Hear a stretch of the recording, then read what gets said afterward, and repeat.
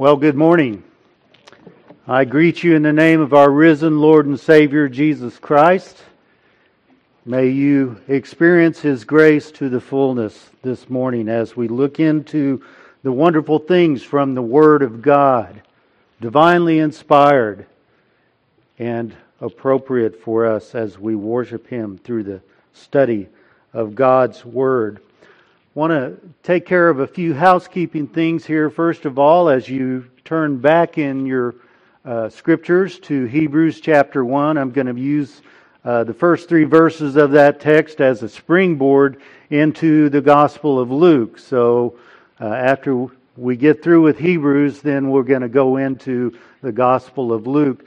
And we're going to hear a little bit more about the story of Jesus as we look at God's divinely inspired Word. The housekeeping issues are this. First of all, I want to thank Pastor for the opportunity to get to preach to you today the gospel of the Lord Jesus Christ.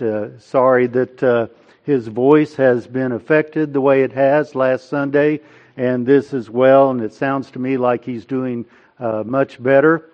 But I am always grateful for the opportunity to preach from the Word of God. My last pastorate was in Pennsylvania. We left there in 2015, because my dad had passed away and my mother's health was not good, and so we thought it best to return to my hometown of Del City, Oklahoma, where we now live, to take care of her. And of course, she passed away a year ago, January 13th. The other housekeeping issue is that I just want to tell you that I'm going to preach from quite a few texts this morning. I asked the pastor if it'd be okay if I preach for a couple hours today. I'm sure you won't mind, but actually, no, that's not going to happen. So look with me in Hebrews chapter 1. It's good for us to read the Scriptures repetitively. At least you're not going to get all 14 verses here, but we'll make up for it in the Gospel of Luke. Hebrews chapter 1, beginning with verse 1. God, after He spoke long ago to the fathers in the prophets, in many portions and in many ways, in these last days He has spoken to us in His Son, whom He appointed heir of all things, through whom also He made the world. And He is the radiance of His glory and the exact representation of His nature, and upholds all things by the word of His power. When He had made purification of sins, He sat down at the right hand of the Majesty on high. And as you have already heard, this is the divinely inspired Word of God, profitable for us to read, teach, and instruct in. We live in a dark and troublesome time. Things are going on all around us, all kinds of upheaval, politically, socially, religiously, all throughout the world. We have this COVID-19 pandemic that's going on. Causes all kinds of trouble and fear in many. Depression. People are dying. People are sick.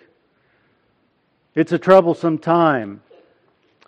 And we need something periodically to take our eyes off of the roaring and crashing of the waves all around us. And I would submit to you this morning that what we as Christians need to focus our attention on is Jesus Christ through the reading of His Word. Scriptures tell us that we should fix our eyes upon Jesus, the author and perfecter of our faith. And so that is what I want to encourage you to think about as we consider the glory of the Lord Jesus Christ.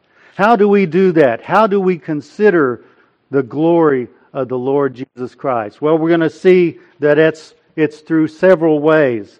We can glimpse the glory of Christ by means of the Word of God, which we shall do today. We can glimpse the glory of Christ through His miraculous works by means of the Word of God and the Scriptures. We can glimpse at the glory of Christ through His teaching throughout the Gospels. We can glimpse at the glory of Christ by anticipating His glorious appearing. And we can glimpse at the glory of Christ by looking at the cross, the wonderful and glorious cross by which our Savior died and by which, without faith in that substitutionary atonement, nobody will see the kingdom of heaven. Will you pray with me?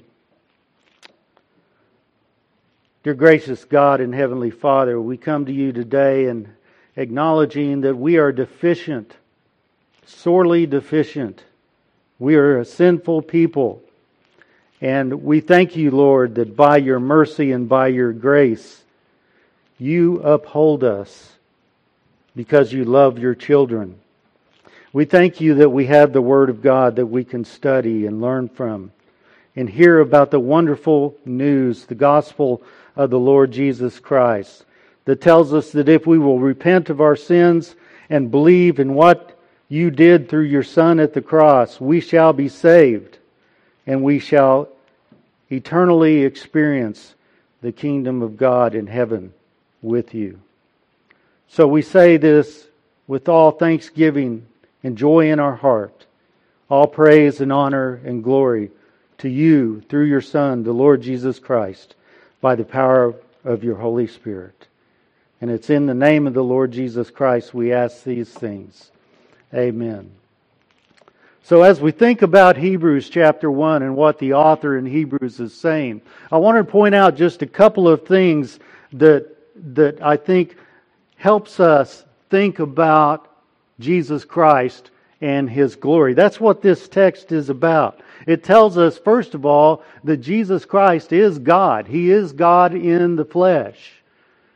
We know the familiar verse in the Gospel of John, in the beginning was the Word, and the Word was with God, and the Word was God. And then in verse 14, the Word became flesh and dwelt among us, and we beheld His glory, glory as of the only begotten of the Father, full of grace and truth. Jesus Christ is glorious, and we can't even fully comprehend how glorious He is. But fortunately, we have this opportunity. Even though we see in a mirror dimly, we can see how glorious Jesus Christ is. And those are things that help us to take our eyes off of the crashing of the waves in the sea. The Scripture here tells us that He is the radiance of His glory and the exact representation of the Father's nature. And He upholds all things by the word of His power. I want us to think for a minute, just a minute, about this word, the radiance of His glory. There's a Greek word, it's epigosma, and it has this idea of brilliance, of brightness, a reflected brightness. It's the idea of an effulgence. It emanates from Christ in many ways. And so we have this picture of an illuminating Christ who shines brilliantly, a brilliance that is so bright that we can't even comprehend it fully. But one day, praise God, we will be able to see Him face to face, and we will behold Him in His glory. It is a brightness that permanently emanates the majesty of God. And then secondly, the Scripture here tells us that He is the exact representation of the nature of God. God the Father, God the Son, God the Holy Spirit. We get this word, the Greek word for exact representation. It's caricature. And we get the word character from it. Jesus Christ is the exact representation of God. He is a reflection of the personality of God, every attribute of God here. In Colossians 1:15, we hear Paul say that Christ is the image, the icon of the invisible God. And in John 1:18, we're told that Christ is the explanation of God. So when we want to know about God and His glory, we have to look no further than Jesus Christ through His Word. But if we look anywhere other than Jesus Christ, we will not find Him. We will not understand Him. So many people today try to find God in one source or another. But if they forsake looking at God through the eyes of faith in the Word of God, they are destined for failure. In Hebrews 12:2, as I said earlier, we are to fix our eyes upon Jesus, the author and perfecter of our faith. So I quoted just a minute ago from John 1:14. John tells us, as a gospel writer, he tells us, we beheld His glory. Talking about His earthly ministry. And the we is plural. It's the idea that all of the disciples beheld His glory. I love to think about in the Scriptures about what it must have been like to walk in the company of the Lord and Savior Jesus Christ. How wonderful it must have been to listen to Him teach and preach and to see all the mighty works that He did. What does this mean, we beheld His glory? They saw some amazing things. And we are the beneficiaries to some extent of the things that they saw. And they're written here in the Gospel. So if you'll turn with me to Luke, the Gospel of Luke, chapter 2. How then should we think about the glory of Christ? Well, the first idea here is that we can glimpse at the glory of Christ by means of the Word of God. First of all, Luke, as the other gospel writers, he approaches all of the stories of Jesus like they are scenes, like they are acts in a play. Some are longer than others. But each one of them has a specific purpose in mind as he recounts historically the things that Jesus did. You'll remember that at the end of John, the Gospel of John, he talks about how all of the books that in the world and all of the libraries could not even hold all of the wonderful things that Jesus did. And they got to behold all of those things. Now, in Luke chapter 2, we've already had the birth of Jesus Christ, and we have a story where Jesus, as a young boy, stayed behind when His parents went up to Jerusalem. And they left and thought that He was in another place in their caravan, but then they discovered that He was missing. And so in their horror, they rushed back to Jerusalem and found Him there. He was sitting amongst the teachers, the rabbis. And the interesting thing about this was that Jesus was, even at that point, showing His incredible understanding of the Word of God, His Scriptures. And Luke 2:47 says, "And all who heard Him were amazed at His understanding and His answers." Luke, a little bit later in his Gospel, talks about how the scribes and Pharisees were constantly trying to trip Him up, trying to catch Him in something, some theology or some point with which they could accuse Him of. And He was constantly confounding them, constantly by His wisdom and His authority and His power that emanated each time He spoke. He ended up making them look like fools most of the time. That is a glimpse of the glory of Jesus Christ. If you would turn to chapter 5.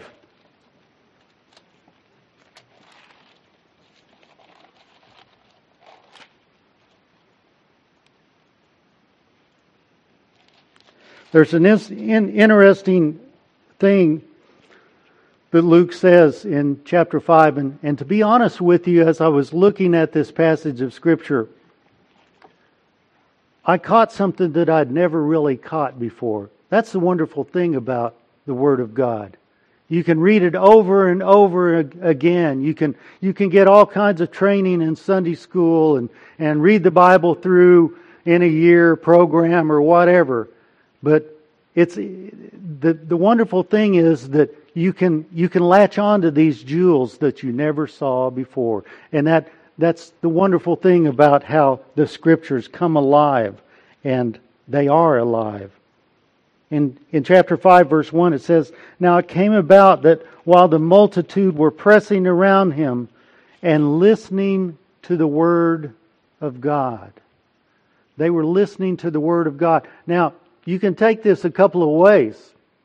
Either they were listening to the Word of God that Jesus was preaching, or they were listening to God preaching the Word. It's an interesting thought to think about.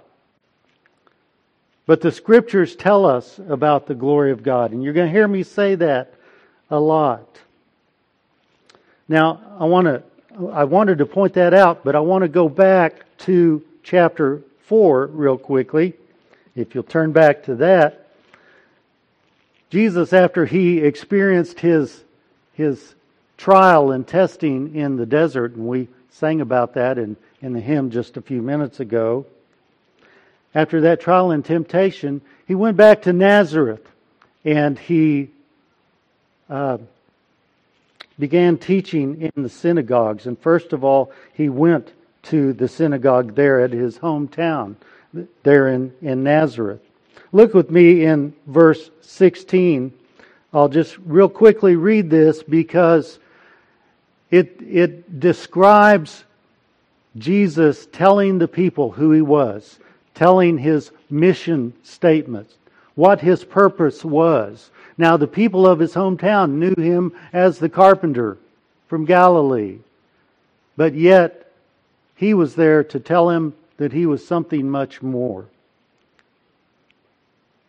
It says, "And He came to Nazareth where He had been brought up, and as was His custom, He entered the synagogue on the Sabbath and stood up to read. And the book of the prophet Isaiah was handed to Him, and He opened the book and found the place where it is written." Quoting from Isaiah 61, "The Spirit of the Lord is upon me, because He anointed me to preach the gospel to the poor, and He has sent me to proclaim release to the captives and recovery of sight to the blind, to set free those who are downtrodden, and to proclaim the favorable year of the Lord." And the Scriptures tell us that at that point He closed the scroll, the Isaiah scroll. And there's something significant about that, because He didn't complete the rest of that particular verse. What was it that He left out? He left out the phrase, "in the day of vengeance of our God." Now, Jesus talks about the day of vengeance later on in Luke's Gospel. But He was not there for judgment. His mission was not to judge the people in righteousness. There was no vengeance that was to be taken while He was on His earthly ministry. So He closed the book and stopped right there. And that got all of the people's attention, because they knew what followed after that verse. But then He says something else that even caused their eyes to open even more. And He said, "Today, this Scripture has been fulfilled in your hearing." Now, that's an interesting thing for Him to do, because He was essentially saying, I'm the one that the Scriptures are speaking about in this particular scroll. I am the one who is here, who has been anointed by the Spirit of God to preach the gospel to the poor, and preach He did. I am the one who was sent to proclaim release to the captives and recovery of sight to the blind, and to set free those who are downtrodden, and to proclaim the favorable year of the Lord. There was all kinds of rumbling that was going on amongst each other as they were considering the things that were happening. Luke goes on and he tells about what Jesus says to them as they are considering, this is Joseph's son. He's the carpenter. Why is he saying things like that? And Jesus says to him, no doubt you will quote this proverb to me, physician, heal yourself. The statement that was said to him while he was up on the cross. And he said, truly I say to you, no prophet is welcome in his hometown. But I say to you in truth, there were many widows in Israel in the days of Elijah, when the sky was shut up for 3 years and 6 months, when a great famine came over all the land. And yet Elijah was sent to none of them, but only to Zarephath in the land of Sidon, to a woman who was a widow. Now this particular statement really angered the Jews. He goes on and he says, and there were many lepers in Israel in the time of Elisha the prophet, and none of them was cleansed, only Naaman the Syrian. So, if you can just imagine in your mind's eye what is going on here, Jesus has just offended everybody in the synagogue. I'll give you an example. This is a political example, and I don't mean to be making a political statement here, but it's a good analogy. I'm certainly not wanting to compare President Trump to Jesus Christ. Okay?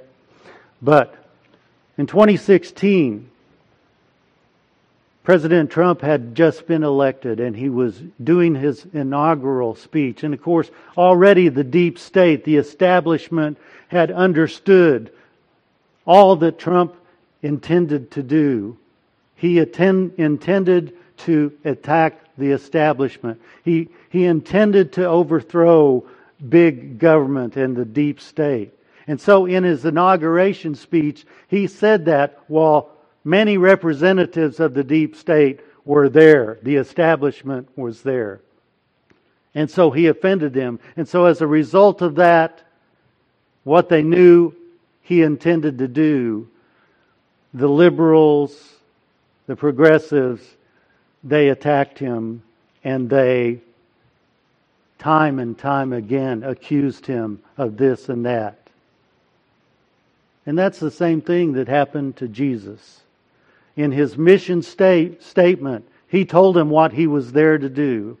He was there to address the establishment, the religious leaders who were hypocrites, the scribes and Pharisees who were teaching one thing and doing another, the scribes and Pharisees who were not even following their own laws that weighed down the people like an anchor around their neck. So that is what they did. They dogged him all of his earthly ministry. Now back to chapter 5, because it leads the way into what I want to address next. Because we see in chapter 5 and following how Jesus gave us a glimpse of His glory through the many miracles that He did. I want you to picture this. Jesus has been preaching the Word of God to the people there along the Sea of Galilee, at the Lake of Gennesaret, it says. That area where people went and there was this thriving fishing business.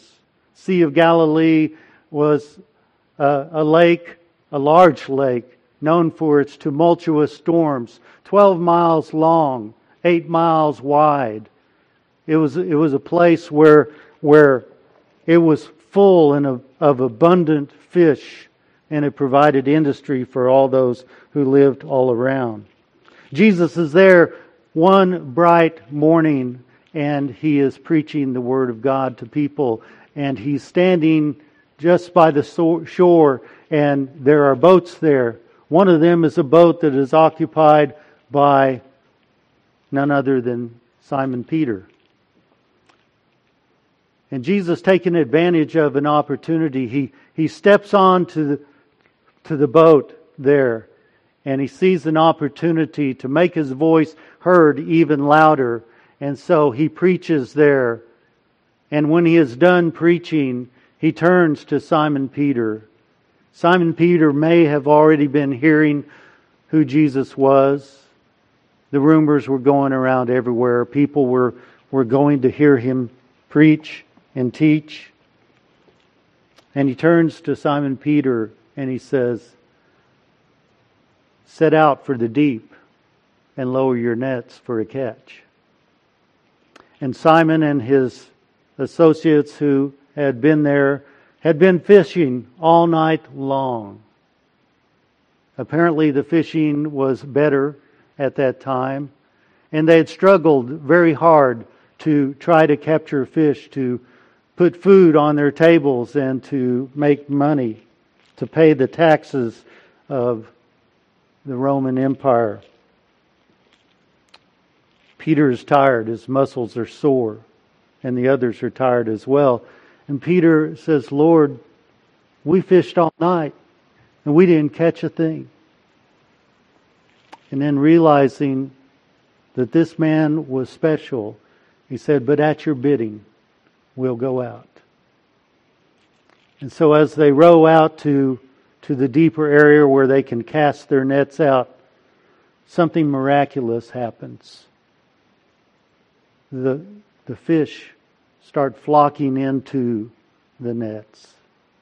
And they start to pull in those nets, and as the activity, the churning of the fish in the water gets greater and greater, they start to pull these nets in, and they're so heavy, they're so laden with the weight of these fish that they can scarcely pull them in. And imagine with me the awesome thoughts that they are thinking through their mind. This is crazy. And they're rejoicing as they pull the nets in. And finally they get them all in, and they're surveying all those fish laying in the boat. And Peter's looking at this, and he's starting to realize something. This is not an ordinary man.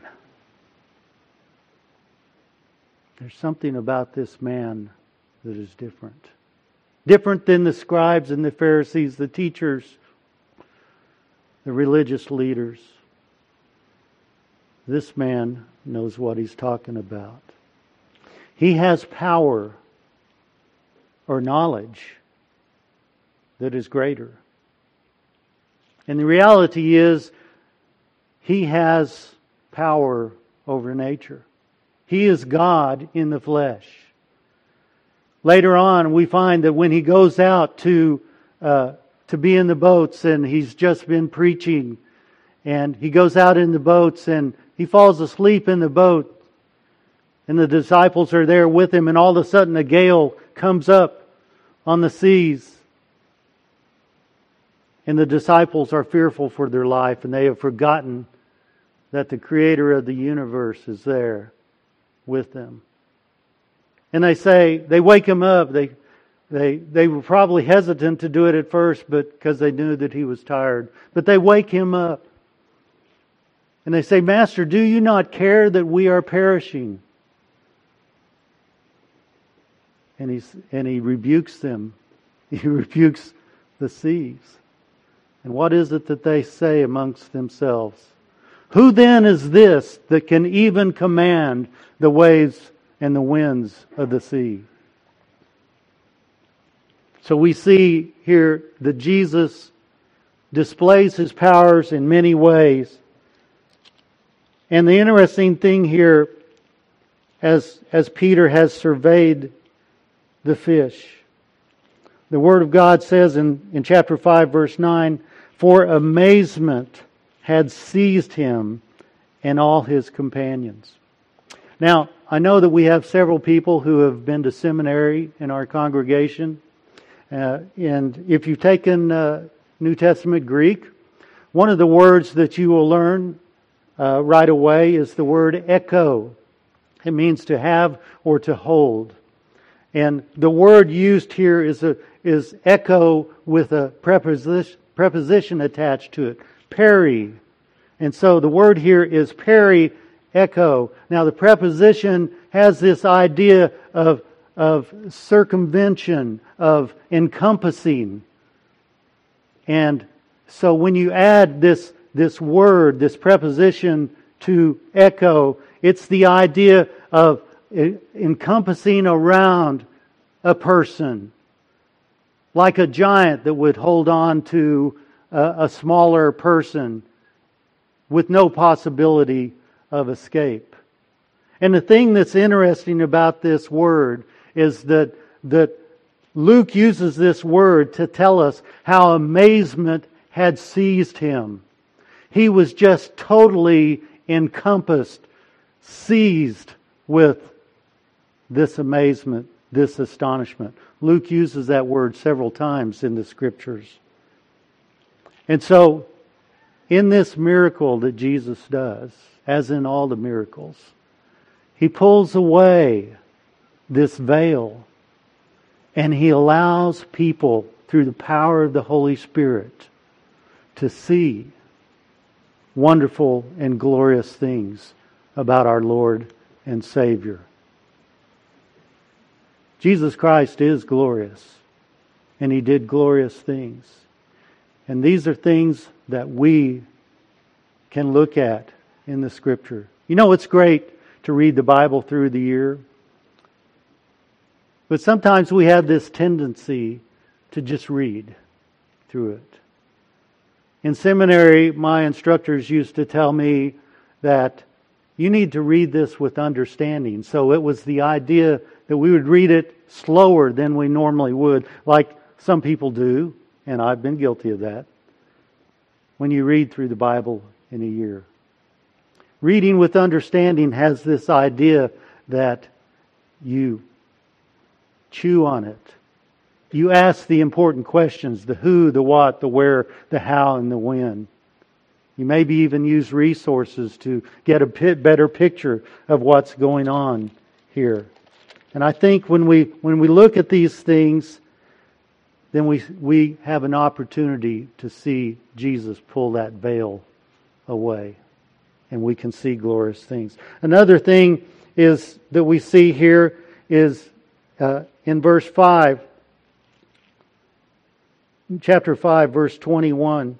The scribes and the Pharisees are looking at this thing that is going on. He's at a house.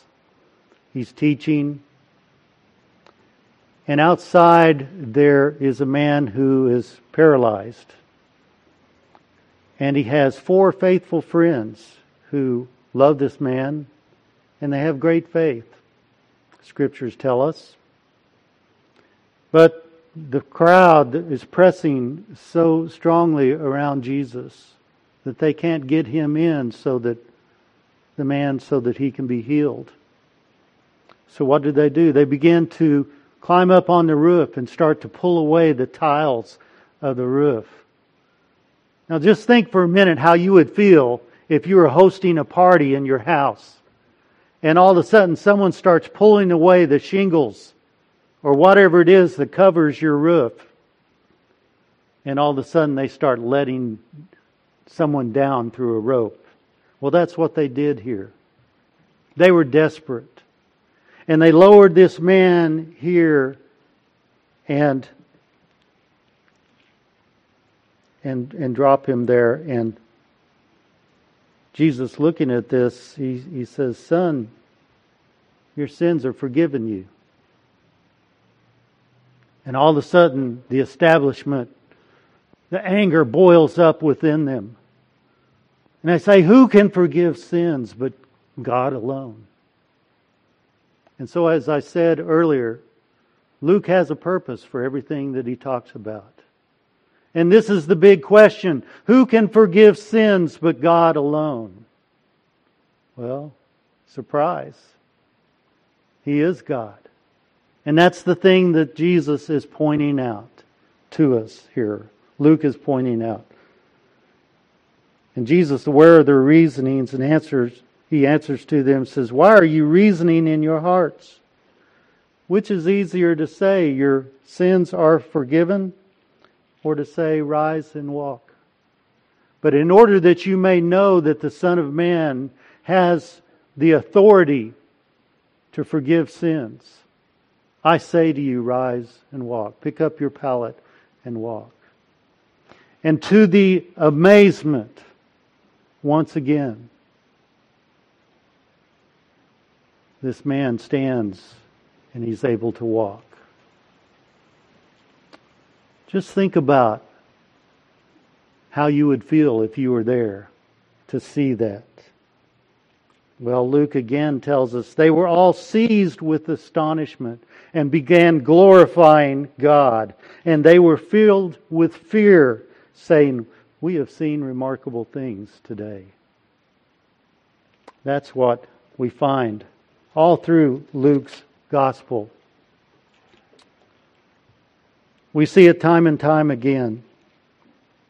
Fear gripping people as Jesus resurrected the dead. In one instance, he saw a lady, a funeral procession, and there was a widow, and she had lost her son, and apparently she had depended upon this son to help provide for her needs. Jesus knew what was going on, and He knew her situation because He knows all things. And He did these things that He did so that He would not only bring glory to Himself, but glory to the Father. And so He healed that man, caused him to rise from the dead. And once again, Luke gives us this picture of the people. And verse 16 in chapter 7 says, "And fear gripped them all, and they began glorifying God, saying, 'A great prophet has arisen among us, and God has visited His people.'" Now, an interesting story happens after that Luke recounts to us. And the story is a message that comes from John the Baptist. John is the one who baptized Jesus. He's in prison, and he sends a message to Jesus. And it's interesting. The message says, "Are you the expected one, or do we look for someone else?" And Jesus was busy doing all sorts of miracles, curing people, casting out demons, people with all kinds of afflictions. He was healing those who were blind. And in verse 22, he answers to those messengers, "Go and report to John what you have seen and heard. The blind receive their sight. The lame walk. The lepers are cleansed. And the deaf hear. The dead are raised up. The poor have the gospel preached to them. And blessed is he who keeps from stumbling over me." Jesus was essentially saying what He said in His mission statement when He read the Isaiah scroll. He was showing that He was the fulfillment, and He was proving it day by day in His earthly ministry. So we've seen how Jesus has power over nature. He has power over the demons. He has power to heal, power to raise the dead and to heal the blind so that they see. The other thing that we can see in Jesus is the power and authority with which He taught. And there was all kinds of wonderful discourses that we have in the Gospels. We have the Sermon on the Mount. We have the Olivet Discourse. We have Him teaching so many parables that are used to help us understand with real pictures and symbols and things the wonderful things about the kingdom of God. He was the greatest teacher because He was the author and creator of us all. Jesus gave us all kinds of opportunities to see His glory. The other thing that we can see later on in the gospel that He taught us about His glorious appearing. We can take joy and comfort in fixing our eyes upon the reality that one day we will see Him again. One day the promise is that He will come back for His people.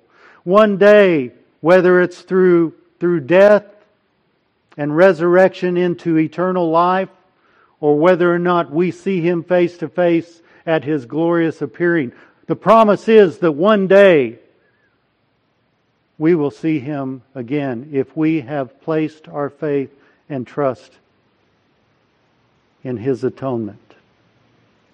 If we've repented of our sins. Jesus taught us about that too.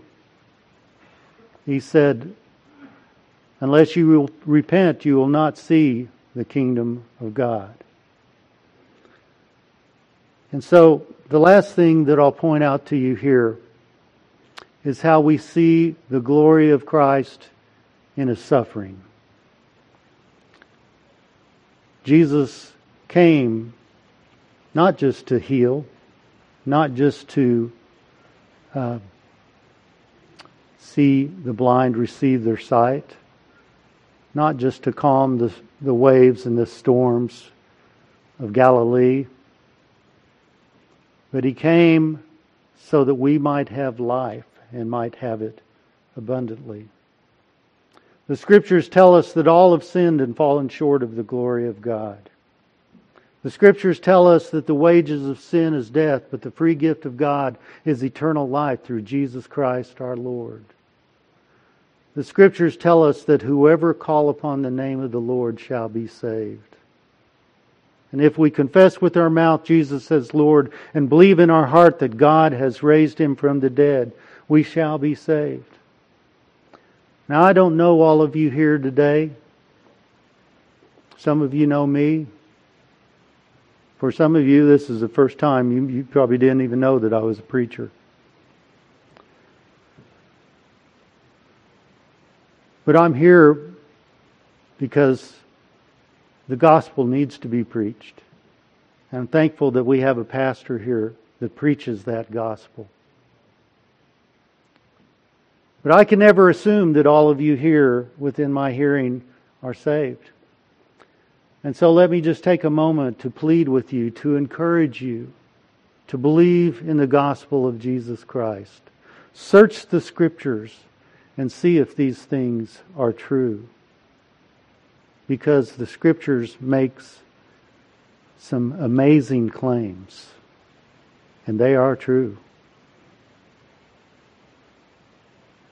Unless you repent and believe in the gospel, you shall not see the kingdom of God. And my prayer and my challenge for you is that you take this glorious book and give it the opportunity to open up your minds to the Word of God and the truth it gives us. Well, no sermon is good without a poem at the end. And so there's a hymn that I was looking for in the Trinity hymnal, and it's not there. It's called "I Stand Amazed in the Presence." And so I chose that hymn because of the word amazed, which is used so frequently in the Gospels, particularly in Luke, as I have pointed out. But here's the interesting verse that is in that hymn. It says, "When with the ransomed in glory His face at last I shall see, 'twill be my joy through the ages to sing of His love for me." Have you experienced the love of Jesus Christ? If not, I hope that you will accept His free gift, His free offer of salvation, and believe in His gospel. Will you pray with me?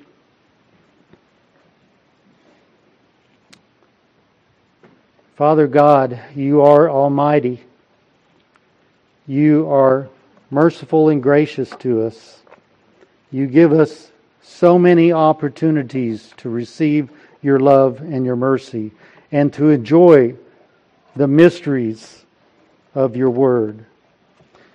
We thank You that You love us so much that You sent Your Son to die on the cross for our sins.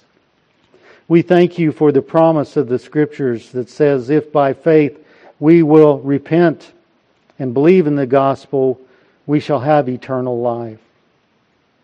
We thank You that You love the world so much that You gave Your Son. And so, Lord, I just cannot thank You enough for the privilege to preach Your gospel today. And may everyone here within my sight and hearing be those who latch on to this precious jewel, the gift of eternal life. And we pray these things in the name of the Lord Jesus Christ and for His glory forever and ever. Amen.